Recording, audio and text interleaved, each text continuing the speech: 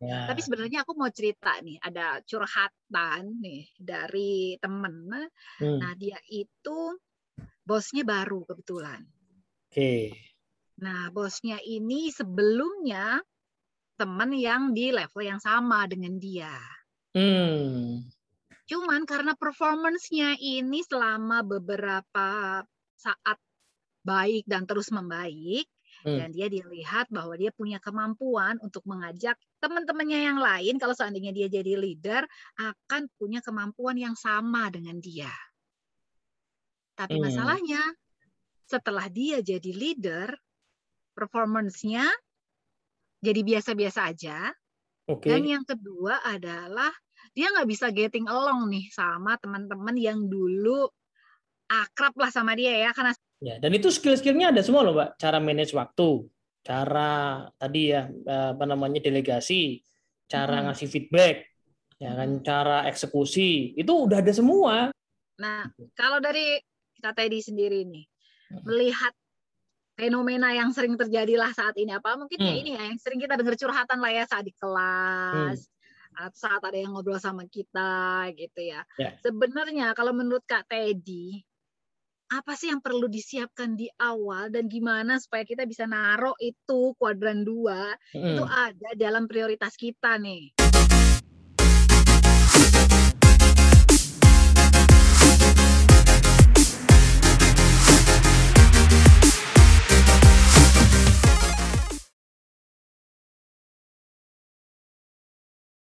Halo, ketemu lagi di Better Leader.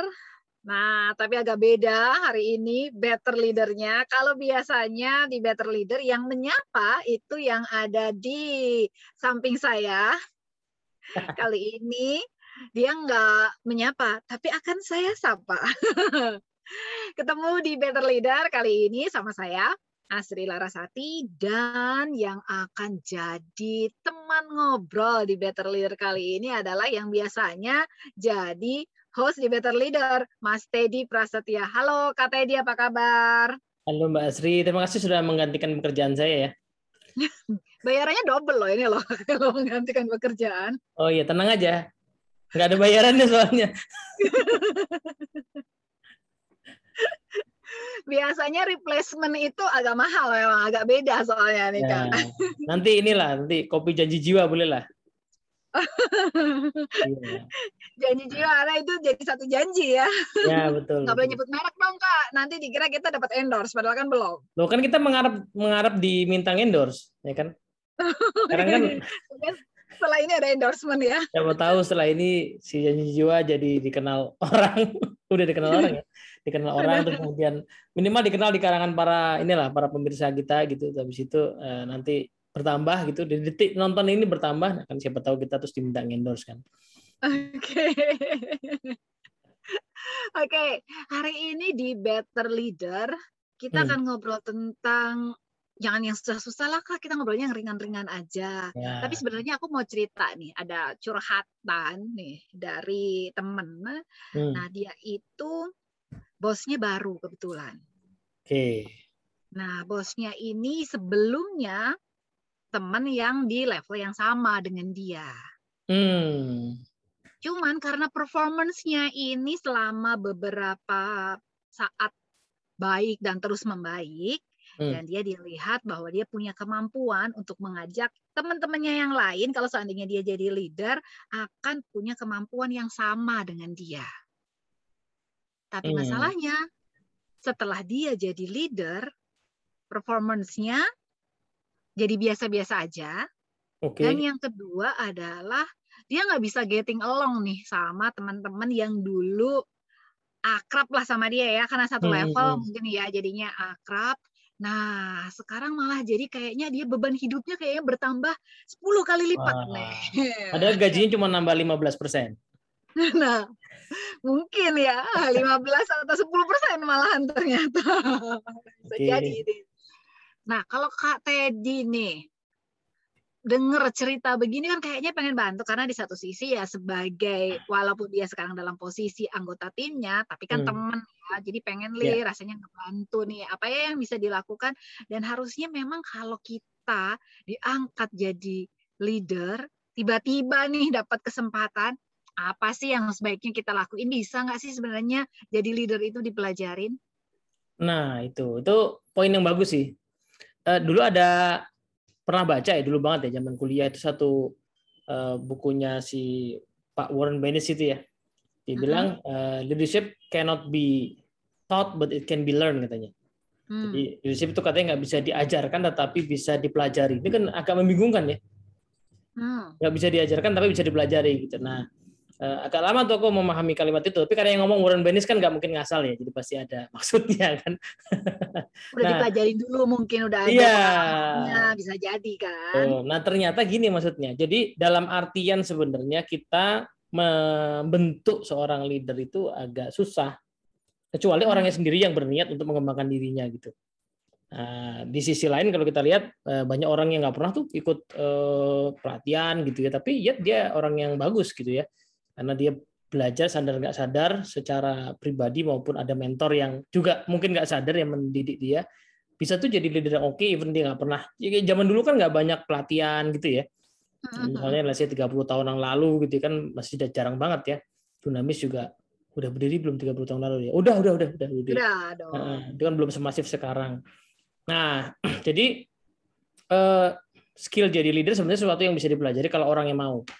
Gitu. Nah, tapi problemnya kalau kasusnya Mbak Asri tadi kan bisa jadi orangnya belum mau atau belum sadar bahwa dia pasti promosi itu perlu buat melatih dirinya skill yang berbeda dibandingkan yang bikin dia sukses gitu.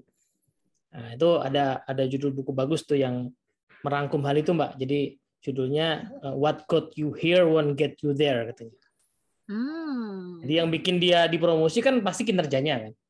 Yes. Kinerjanya terutama mungkin dia sebagai seorang individual kontributor, spesialis gitu kan. Dia yang bikin dipromosi kan. Nah, tapi tantangannya adalah yang bikin dia dipromosi itu tidak cukup untuk membuat dia sukses di posisi yang dia tempati sekarang, yang baru gitu, karena nggak cukup. Jadi teknisnya ya masih kepake, tetapi nggak cukup gitu. Kayak anak SD yang masuk SMP, keterampilan yang dia butuhkan untuk survive di SD kan nggak cukup buat survive di SMP kan. SMP. Oke. Tapi tadi Kak Teddy sempat menyebutkan satu yang menarik ya, keinginan untuk mengembangkan diri. Yes. Nah, ini kalau ngomongin keinginan mengembangkan diri, mungkin semua orang in the bottom of their heart itu mau nih mengembangkan diri. Cuman pada kenyataannya, real-realnya nantinya nih dalam kehidupan nyata sehari-hari, keinginan itu seringkali tiba-tiba ya menguap gitu aja tuh, Kak. Dukungan dari lingkungan, kemudian banyaknya pekerjaan, itu seakan-akan apa ya, mengubur nih keinginan untuk mengembangkan diri tersebut. Padahal kan banyak cara ya yang sebenarnya saat ini tuh kita diberi banyak kebebasan untuk bisa mengembangkan diri kita. Yes. Tapi apa ya yang bisa bikin keinginan itu terus muncul dalam diri kita tuh, Kak? Nah, itu poinnya Mbak Sri tadi bagus ya. Sekarang tuh kan banyak cara. Jadi bahkan nggak ada batasan terhadap akses ke pengetahuan. Ya. Misalnya ya, kalau cuma butuh cara mimpin tim, lebih spesifik lah, cara melakukan coaching pada anggota tim, itu di YouTube pasti ketemu. Kalaupun nggak bentuknya video, googling pasti ketemu. Dan mulai dari yang gratisan, yang bayar murah, bayar mahal, atau yang bajakan juga pasti ketemu tuh caranya tuh. Nah, di websitenya Dunamis juga ada loh. Iya, itu juga ada. Di websitenya. Jadi akses kepada sumber pengetahuannya udah nggak ada batasan lagi. Nah, tapi pertanyaannya kenapa orang zaman sekarang tidak mesti lebih ahli, lebih menguasai dibandingkan orang zaman dulu, ya kan? Yang ketika itu aksesnya tidak sebanyak sekarang. Ternyata ini Mbak, jadi untuk kita belajar, pikiran kita tuh kalau perumpamaan yang dulu pernah aku dapat ya, pikiran kita tuh kayak parasut ya. Jadi baru bisa bekerja kalau dia kebuka. Kan parasut kan gitu kan? Kebuka baru dia working kan. Nah, pikiran kita juga gitu. Jadi baru bisa bekerja, memasukkan pengetahuan baru atau keterampilan baru kalau dia itu terbuka. Nah, justru penghambatnya itu adalah di poin yang Mbak Asri sebutkan tadi. Orang zaman sekarang makin sibuk misalnya, atau merasa dirinya makin sibuk, Sehingga memang tidak membuka pikirannya, tidak membuka dirinya untuk menambah pengetahuan baru. Nah, apalagi tadi ya, dia pas dipromosi kan nggak ada jedanya tuh ya. Jadi tadinya dia sukses sebagai seorang spesialis, dipromosi nggak ada jedanya, langsung argonya jalan gitu kan. Jadi nggak sempet, misalnya, oke, kamu sebelum diangkat pendidikan dulu 6 bulan, nggak sempet kayak gitu kan. Nah, jadi nggak ada jedanya, argonya udah jalan. Nah, disitulah nggak sempet memasukkan hal-hal baru. Problem dengan self development itu kan dia aktivitas yang penting tetapi tidak pernah mendesak.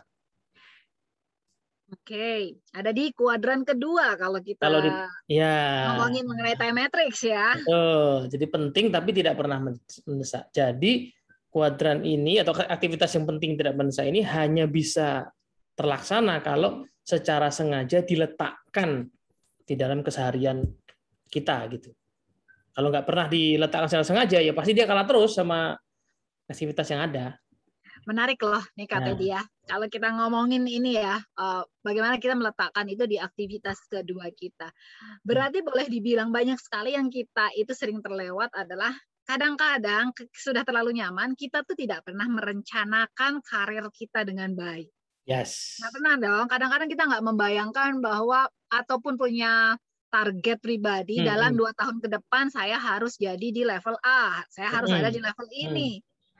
Karena kita nggak ada acuan untuk mau kemana, akhirnya kita yaitu keinginan untuk mengembangkan diri jadi terkubur, menguap. Jadi ya kita tidak menyiapkan diri kita memang untuk jadi jadi leader lah ke depannya. Kurang lebih seperti itu ya. Nah itu pernah aku bahas Mbak di satu video yang aku ngomong sendiri itu ya, ngomong soal gimana mengembangkan tim kan. Jadi kegiatan pengembangan kan tadi selalu masuk di kuadran yang penting, tapi nggak mendesak kan. Nah, soalnya sebenarnya dia bukan merupakan tujuannya. Jadi tujuannya itu bukan mengembangkan diri. Tujuan akhirnya kan performance, kinerja. Nah, cuman di posisi seorang yang tiba-tiba jadi leader, nah keterampilan yang dibutuhkan untuk mencapai kinerja di level itu tidak sama kan dengan waktu dia jadi staff misalnya. Misalnya dulu nggak ada kebutuhan buat dia bisa menggerakkan orang lain, dia cukup menggerakkan dirinya sendiri. Nah, begitu dia jadi leader, anggota timnya 5 orang, 10 orang, karakternya beda-beda, dia jadi misalnya harus belajar keterampilan untuk ngenalin orang satu-satu. Tadinya nggak perlu. Tadinya kan ya cuek aja, yang penting kerjaan gue selesai gitu kan. Nah keterampilan itulah sebenarnya hanyalah konsekuensi dari kinerjanya itu. Nah, problem orang tuh kadang-kadang dia ngeliatin kinerjanya, oke aku dapat target sekian. Tapi dia lupa untuk narik mundur ke belakang bahwa kalau targetku di level ini mau tercapai, otomatis aku harus belajar hal-hal baru apa saja. Nah, disitulah ruang pikirannya kan kebuka. Berarti aku harus belajar cara ngerakin orang misalnya. Harus belajar cara mengenali orang. Delegasi misalnya. Melakukan coaching mentoring misalnya. Nah, itu jadi ada kebutuhannya. Tapi kalau nggak ditarik dari situ, ya kemudian dia langsung pokoknya mikirin targetnya aja, yang terjadi kan tadi tuh dia mungkin turun langsung ya kan, dia sibuk ya, makin sibuk lagi, sakit tipes gitu kan, gara-gara nggak pulang-pulang, makin malam gitu makin malam, asam lambung meningkat ya kan.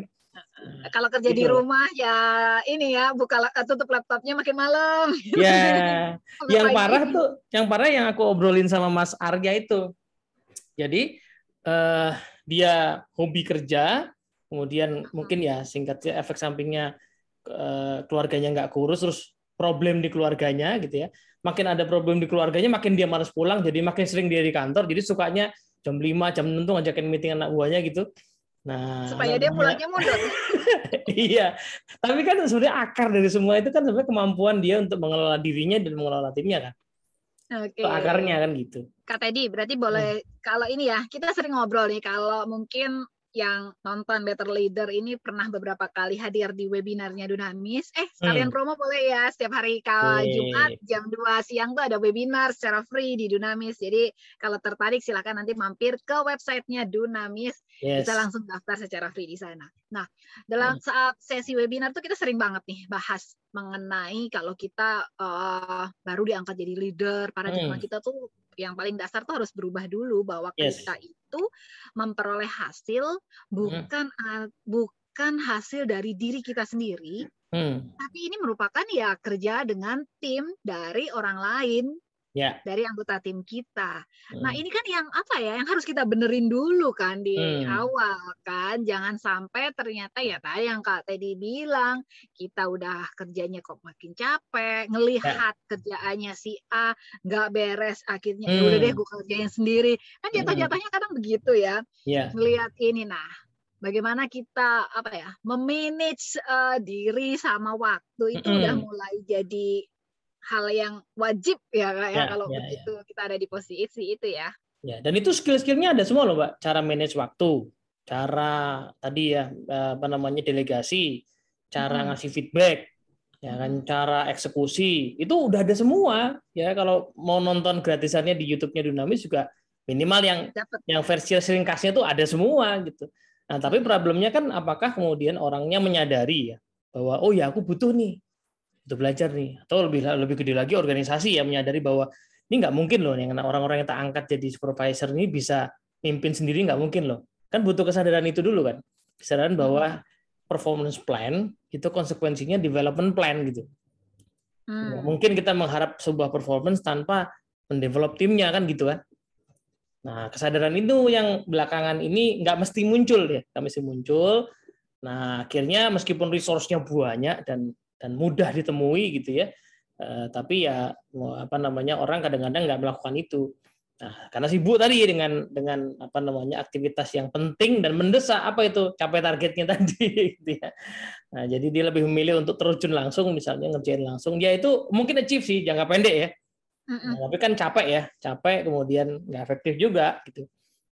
Karena tadinya dia misalnya cuma ngerjain targetnya sendiri, sekarang misalnya targetnya sendiri dikali 5 atau 10 orang nggak mungkin selesai, nggak mungkin optimal. Betul.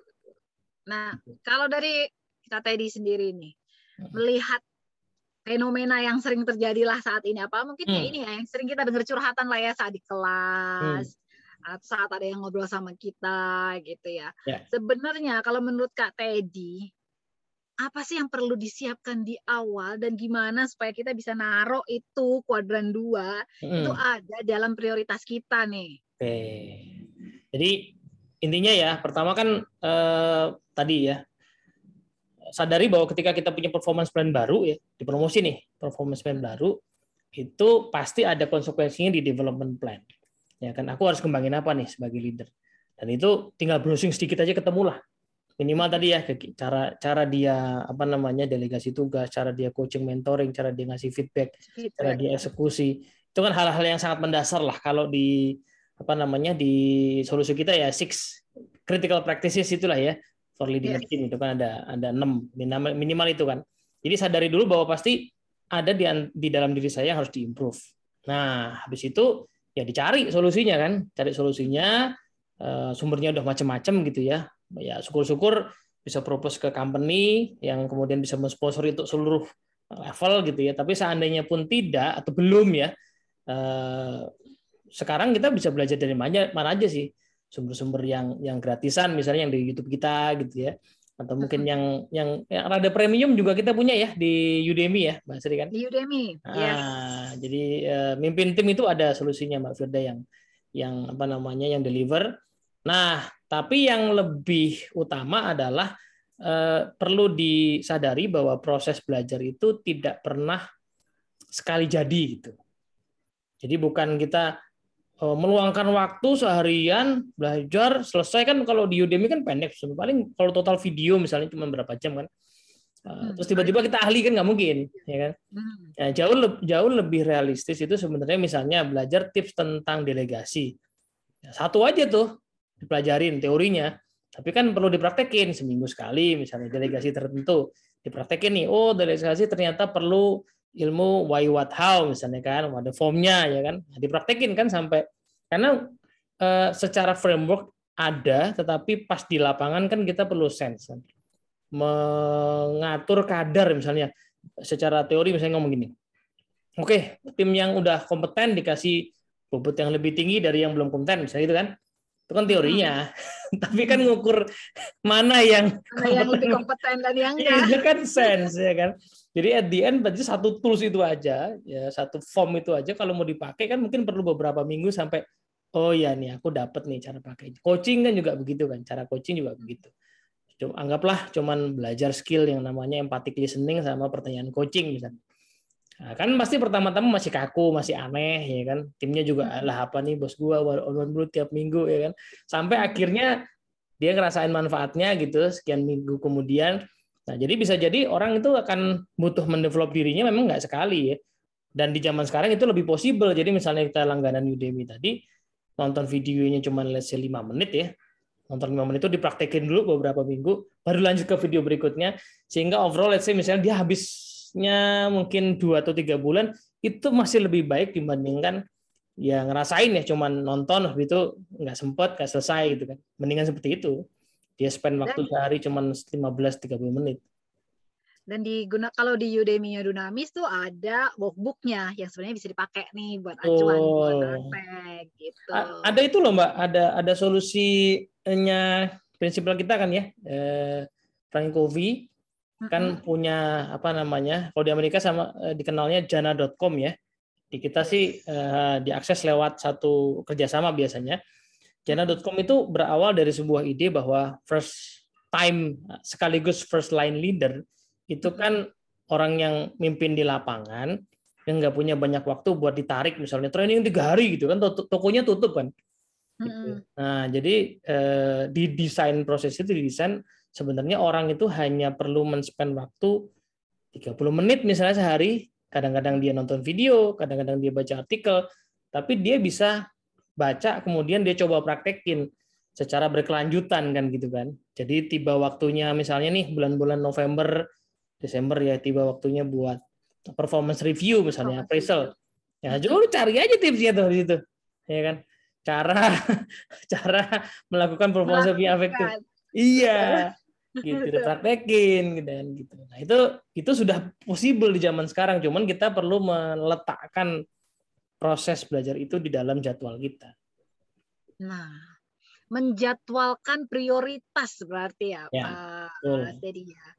Nah, yang menarik juga tuh tadi tuh kalau tadi Mas tadi cerita soal jana.com itu ya, di jana.com itu yang menarik juga adalah kita nggak cuma belajar tentang managing your team, tapi juga ada di dalamnya itu yang managing yourself.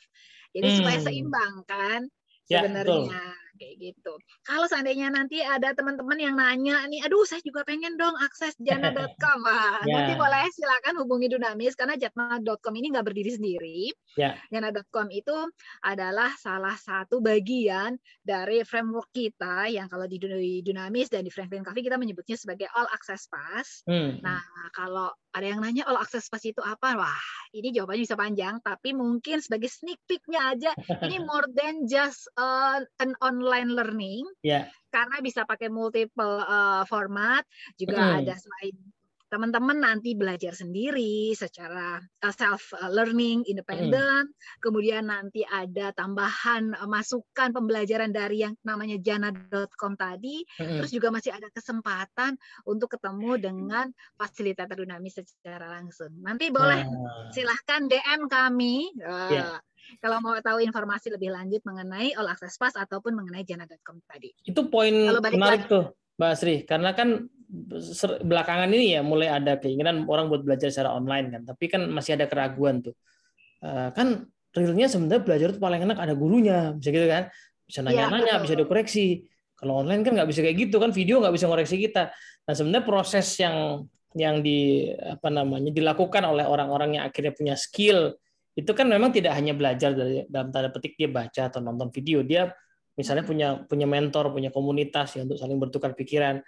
Nah, itu yang dijembatani kan di proses di All Access Pass itu ya. Jadi possible untuk kemudian organisasi meng-create satu journey misalnya yang kayak tadi. Daripada kita ngumpulin orang let's say 2-3 hari seminggu gitu ya buat belajar habis itu lupa. Ya kan mendingan kan bertahap ya. Tetapi juga bisa bertemu ya dengan expertnya yang bisa kasih feedback gitu kan, bisa ngajakin untuk deep dive gitu. Kak Teddy, kalau ini ya, tadi kita bicara juga mengenai yang online learning ini, mungkin kalau teman-teman ini memasukkan online learning sebagai bagian dari pembelajarannya, dikasih jeda waktu yang tadi Kak Teddy bilang untuk praktek dulu, itu pun perlu dijadwalkan sebagai salah satu prioritas ya. Yes. Jadi ada satu riset Mbak, asli yang aku baca dari salah satu kampus ya, lembaga penelitian gitu, tentang habitnya. Berapa lama sih habit terbentuk gitu kan? Nah, risetnya tuh menarik gitu ya, dia eksperimental, ngumpulin banyak orang yang mau bangun habit. Nah, singkat cerita lah, ada beberapa range ternyata ya. Jadi kalau satu habit ditetapkan, kemudian dilakukan ya setiap hari, ternyata paling cepat terbentuk habitnya itu 18 hari. Itu bisa possible, bentuk habit 18 hari. Nah, tapi mungkin jumlahnya sedikit ya. That's a good news lah 18 hari. Yang lebih jauh ternyata range yang paling jauhnya itu 254 atau 56 hari gitu. Jadi hampir-hampir setahun. Itu hampir ada. setahun. Tapi kan masih mending ya, akhirnya kebentuk juga ya habitnya setelah hampir setahun. Nah, kalau di rata-rata average-nya itu di angka sekitar 66 hari atau 3 bulanan ya. 2 bulanan ya. 2 bulanan. Nah, berarti kan memang proses untuk akhirnya kita bisa skillful dalam sesuatu memang kayak gitu ya. Itu asumsinya tiap hari loh ya. Jadi anggaplah tadi dia misalnya belajar cara mengcoaching anggota tim, itu asumsinya coachingnya tiap hari. Kalau enggak, let's say seminggu sekali 2 kali kan anggaplah ya berarti akan lebih dari itu ya. Anggaplah Waktunya lebih panjang. 1 semester lah misalnya. 1 semester latihan aja tiap minggu one on one coaching sama timnya, barulah akan kemudian fluent misalnya gitu kan. Baru biar bisa lebih terampil. Tapi itu lebih realistis daripada memaksa orang untuk kemudian 2 hari 3 hari dan habis itu lupa. Tapi Mas Teddy, gimana kalau ada satu kondisi ya yang kadang tuh gini nih, yang sering terjadi adalah ketika kita diangkat naik posisinya, perasaan superior itu kan kadang muncul ya. Yes. Oh, saya lebih baik, saya lebih hebat. Nah, seperti itu. Nah, perasaan superior itu yang kadang ya, asumsi saya juga, mungkin kan ini ya, kalau menurut saya gitu ya, itu bisa jadi membuat kita enggan untuk belajar lagi. Ya. Kalau dia lebih pintar, kenapa bukan dia yang diangkat? Kan kadang kayak gitu kan biasanya suka timbul tuh, Kak Teddy. Ya, ya itu. Jadi ada satu quotes bagus ya. Kalau nggak salah ini dari Warren Buffett juga ini. Jadi dia bilang leadership is actually very personal journey gitu.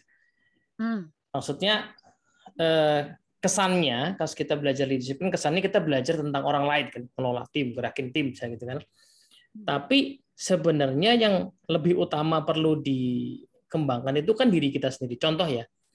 Anggaplah tadi itu ya, saya tadinya biasa kerja sendiri, sekarang harus menggerakin 5 orang anggota tim yang sifatnya beda-beda.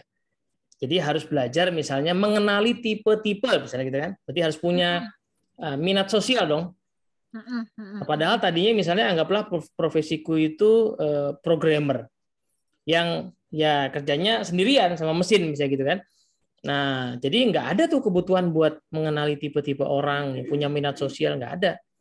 Nah, pada saat aku menerima posisi ini kan suka nggak suka harus tanda kutip ya memaksa diri supaya bisa jadi orang yang akhirnya punya minat sosial kan. Jadi sebelum akhirnya aku mau mempraktekkan ilmu empati misalnya kepada tim, aku kan harus mendorong diriku dulu. Jadi kan personal journey kan akhirnya itu satu. Iya, benar. Jenis yang lain misalnya ya, karena anggota tim beda-beda, sementara kita dulu sebagai individual contributor misalnya orang yang inisiatifnya tinggi ya, nggak usah disuruh-suruh misalnya, tapi kan ada anggota tim yang harus disuruh-suruh, harus ditegur kadang-kadang ya. Nah, cara negurnya secara teknis namanya ilmu ngasih feedback ya kan. Sementara aku tuh orang, aduh, bu yang ngerti lah sendiri, gak enakan gitu. Nah, apalagi lebih tua ternyata. Lebih tua, lebih senior, ngeyelan misalnya, yang harus ditegur dengan misalnya agak keras, padahal saya nggak suka seperti itu. Tapi karena posisi saya mengharuskan demikian kan, berarti aku harus berlatih kan, melatih diri menegur orang yang memang salah misalnya. Nah itu kan berarti sebelum saya praktekin ilmu negurnya kan saya harus tanda kutip lagi memaksa diri untuk berubah kan, menjadi orang yang berbeda, yang berani negur, berani ngomong, berani manggil orang gitu. Atau kebalikannya, yang tadinya ngomongnya belak-belakan, ada anggota tim yang butuh diempati, sekarang harus berlatih menjadi orang yang empatik. Nah itu yang challenging-nya sebenarnya di situ. Jadi it's a very personal journey itu karena at the end kita mesti ngubah diri kita jadi orang yang tanda kutip berbeda sesuai dengan kebutuhan tim itu kan. Oke. Kemampuan kita enggak hanya melihat keluar, tapi juga melihat ke dalam. Gimana sih kita sebenarnya? Nah, itu yang dibutuhkan. Satu lagi nih, Mas Teddy. Ada pernah dengar ya satu cerita gitu ya, bahwa timnya ini sangat kompetitif. Kayak tim ini dong, kompetitif semua nih. Di belakang. Semua orang yang ada di situ tuh yang memang udah pilihan yang terbaik gitu kan. Jadi pilihannya ketika akhirnya terpilih salah satu sebagai seorang leader, kemampuannya itu jadi diragukan oleh anggota timnya. Kenapa dia yang terpilih? Sementara mungkin performanya ya 11-12 lah sebenarnya nih. Dengan anggota timnya yang lain. Kenapa dia yang dipilih dan akhirnya apa ya? Baper-baperan. Itu kan jadi apa ya? Mungkin suasananya jadi gak mengenakan lah ya. Jadi bikin gak nyaman kayak gitu. Ada yang bilang bahwa ini salah satu cara untuk menyingkirkan dalam tanda kutip ya, mungkin ada konflik-konflik lah kayak gitu. Untuk antisipasi nih, kalau ada dapat timnya kebetulan yang seperti itu. Ini asumsinya orangnya udah diangkat ya, udah diangkat timnya ternyata ngiri gitu ya. Nah, itu sebenarnya kita pelajari tuh Mbak di salah satu frameworknya Dunamis yang banyak itu ya tentang leadership. Adalah salah satu poin yang memang perlu dibangun di tiap posisi sebenarnya namanya credibility kan. Nah, dalam credibility itu kalau dipecah ya ada karakter sama kompetensi. Nah, di tiap level tuh ada, tiap posisi pasti punya fitur ya, fitur credibility itu. Nah, salah satunya adalah ketika orang diangkat jadi leader, dia sebenarnya harus bangun lagi kredibilitas dia. Nah, yang dibangun dua ya, karakter sama kompetensi. Secara kompetensi ya memang dia harus nunjukin sesuatu yang dia bisa, timnya mungkin nggak bisa. Secara teknis misalnya, anggaplah timnya bisa. Tapi biasanya orang yang diangkat jadi leader, biasanya orang yang punya minat, tadi minat mimpin orang, minat sosial. Jadi kelebihan dia adalah dia punya kemampuan dealing dengan level yang lebih tinggi, dengan leader dari tim lain. Nah itu harus dia tunjukkan. Dan kalau perlu dilatih makin jago, sehingga timnya bilang, oh iya, pantas sih diangkat. Nah itu kompetensi kan. Nah, secara karakter, nah itu ada poin di dalamnya ada banyak, tapi simpelnya tadi tuh punya minat untuk membantu orang timnya spesifiknya untuk sukses. Jadi misalnya timnya ada yang punya kesulitan masalah pribadi, dia harus punya minat untuk nyari tahu supaya bisa dibantu, supaya kemudian bisa optimal lagi. Timnya kurang kompetensinya diajarin. Ya kan tadi di coaching one on one, di mentoring, diikutin training dan sebagainya, diperhatikan lah gitu. Itu kan minat-minat sosial, menjadi orang yang layak jadi, kalau dalam filosofi leadership Jepang kan horenzo ya, jadi layak jadi bapak atau ibu dari timnya itu. Nah dia harus bangun itu behavior seperti itu, sesuatu yang tadinya nggak diperlukan, ya kan. Nah, ketika dia bangun itu, lama-lama kredibilitasnya terbangun, lalu kemudian timnya akhirnya bilang, oh ya pantas sih, gitu. Nah, syukur-syukur hal-hal kayak gitu udah dicicil sebelum ada kesempatan promosi. Nah, jadi dia pas diangkat nggak dipertanyakan, karena orang bilang, iya paling memang dia sih orangnya gitu. Ini jadi ini ya, kalau kita dengar dulu ya bahwa kita tuh suka lupa ya, ada yang ada yang bilang kalau mulutmu harimaumu, sekarang jarimu harimaumu, terus kayaknya kita harus tanam dong bibit yang bagus supaya nanti tumbuhnya ini ya. Hal-hal kecil kayak gitu tuh kita sering lupa, padahal sebenarnya begitu kita ada di posisi tertentu itu jadi it matters gitu ya Mas Edi ya. Betul. Jadi aku ketemu kok, ya nggak banyak jumlahnya sih, tapi kan dulu aku pernah pegang talent management di kantor lama gitu. Nah, ada sebagian orang yang memang ketika dia diangkat, semua orang bilang, iya pantas dia gitu. Maksudnya nggak ada sama sekali, nggak ada yang surprise dalam arti negatif ya. Karena memang dia. Nah, kalau diperhatikan di ke belakang ya tadi, si karakter kompetensinya atau kredibilitasnya itu memang sudah dicicil. Mungkin nggak sengaja juga, dia melakukan itu, tapi ya dia sering bantu timnya, sering ngajarin timnya, misalnya itu secara karakter ya. Secara kompetensi memang dia sudah punya kemampuan tadi ya, deal dengan segala level gitu ya. Nah, timnya bilang bahwa iya emang dia sih orangnya gitu. Bahkan kalau kalau ada musim promosi dan dia belum diangkat, timnya mungkin yang bilang kok lu belum diangkat. Iya, kok kenapa sih bukan kamu yang dipilih jadi dipertanyakan Iya, malahan ya. betul. Oke. Tapi ngomong-ngomong Mas tadi dari bahasan kita ini aku jadi kepikiran mungkin nanti kita suatu saat di Better Leader perlu nih ngangkat misalnya gimana menghadapi anggota tim yang baperan atau gimana atau satu sisi gimana menghadapi pemimpin yang baperan gitu. Nanti kita kasih tips-tipsnya gitu ya. Boleh. Nanti kita apa namanya, kalaupun belum ada yang bisa lagi ya udah kita ya pakai host cabutan lagi ya. Buat bahas tema itu ya.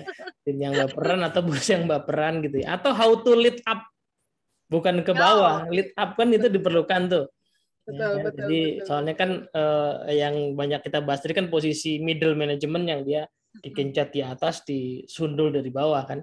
Gitu. Jadi dia perlu lebih banyak juga lead up. Kita boleh juga loh undang teman-teman yang nonton Better Leader kalau seandainya ada challenge yang dihadapin, ada problem yang dihadapin dan pengen dibahas. Nah, boleh dong di drop pertanyaannya ke kita, boleh ditulis di kolom komennya atau mungkin kalau biar nggak ketahuan lagi, aduh ternyata yang pengen bahas ini, boleh juga dikirimkan emailnya nih ke Dunamis. Atau masuk aja ke Instagramnya Dunamis @dunamis.indonesia. Di situ di bio-nya atau di bio-nya di YouTube channelnya Dunamis bisa dikirimkan emailnya, langsung telepon ke kita, dikirimkan WhatsApp ke kita juga boleh. Di deskripsi biasanya ada tuh link untuk langsung kirim WhatsApp. Ini bagus nih dibahas di Better Leader. Gimana saya bisa ngatasin pemimpin yang baperan? Saya terjepit nih, jadi kayak sandwich nih, di atas ditekan, di bawah juga dituntut. Kira-kira gimana? Nah, boleh. Itu boleh banget ya Mas Teddy. Boleh banget. Atau mungkin yang lebih spesifik ya kan tim leader-leader muda ini banyak yang pindah-pindah kan. Jadi gimana caranya pertama kali mimpin di tempat baru pula. Itu banyak loh sekarang kan. Jadi dia di posisinya lebih tinggi tapi di tempat yang baru. Jadi even bukan teman-temannya, itu juga pertaruhan yang luar biasa sih. Ya, tapi makin banyak tuh yang kayak gitu. Oke Kak Teddy, wah ini pembicaraan kita menarik banget. Dari awalnya kita cuma mau ngomongin apa sih yang perlu kita lakukan kalau seandainya kita baru jadi seorang leader, ternyata banyak banget PR-nya ya. Sebelum kita jadi leader ini kita perlu untuk ya belajar banyak hal terlebih dahulu. Tapi tadi yang paling menarik tuh poin dari Mas Teddy adalah leadership is a very personal journey yang tadi disebutkan. Bahwa ini bisa jadi perjalanan buat teman-teman yang akan sangat personal, bagaimana teman-teman ini bisa mengenali diri sendiri sebelum akhirnya nanti mengenali anggota timnya. Nah, kalau saat ini Anda sudah ada di posisi leader, coba dicek-cek lagi nih, kira-kira perlu belajar apa lagi nih? Bisa belajar dari mana? Source-nya bisa dari mana saja? Banyak banget nih yang bisa dipelajari.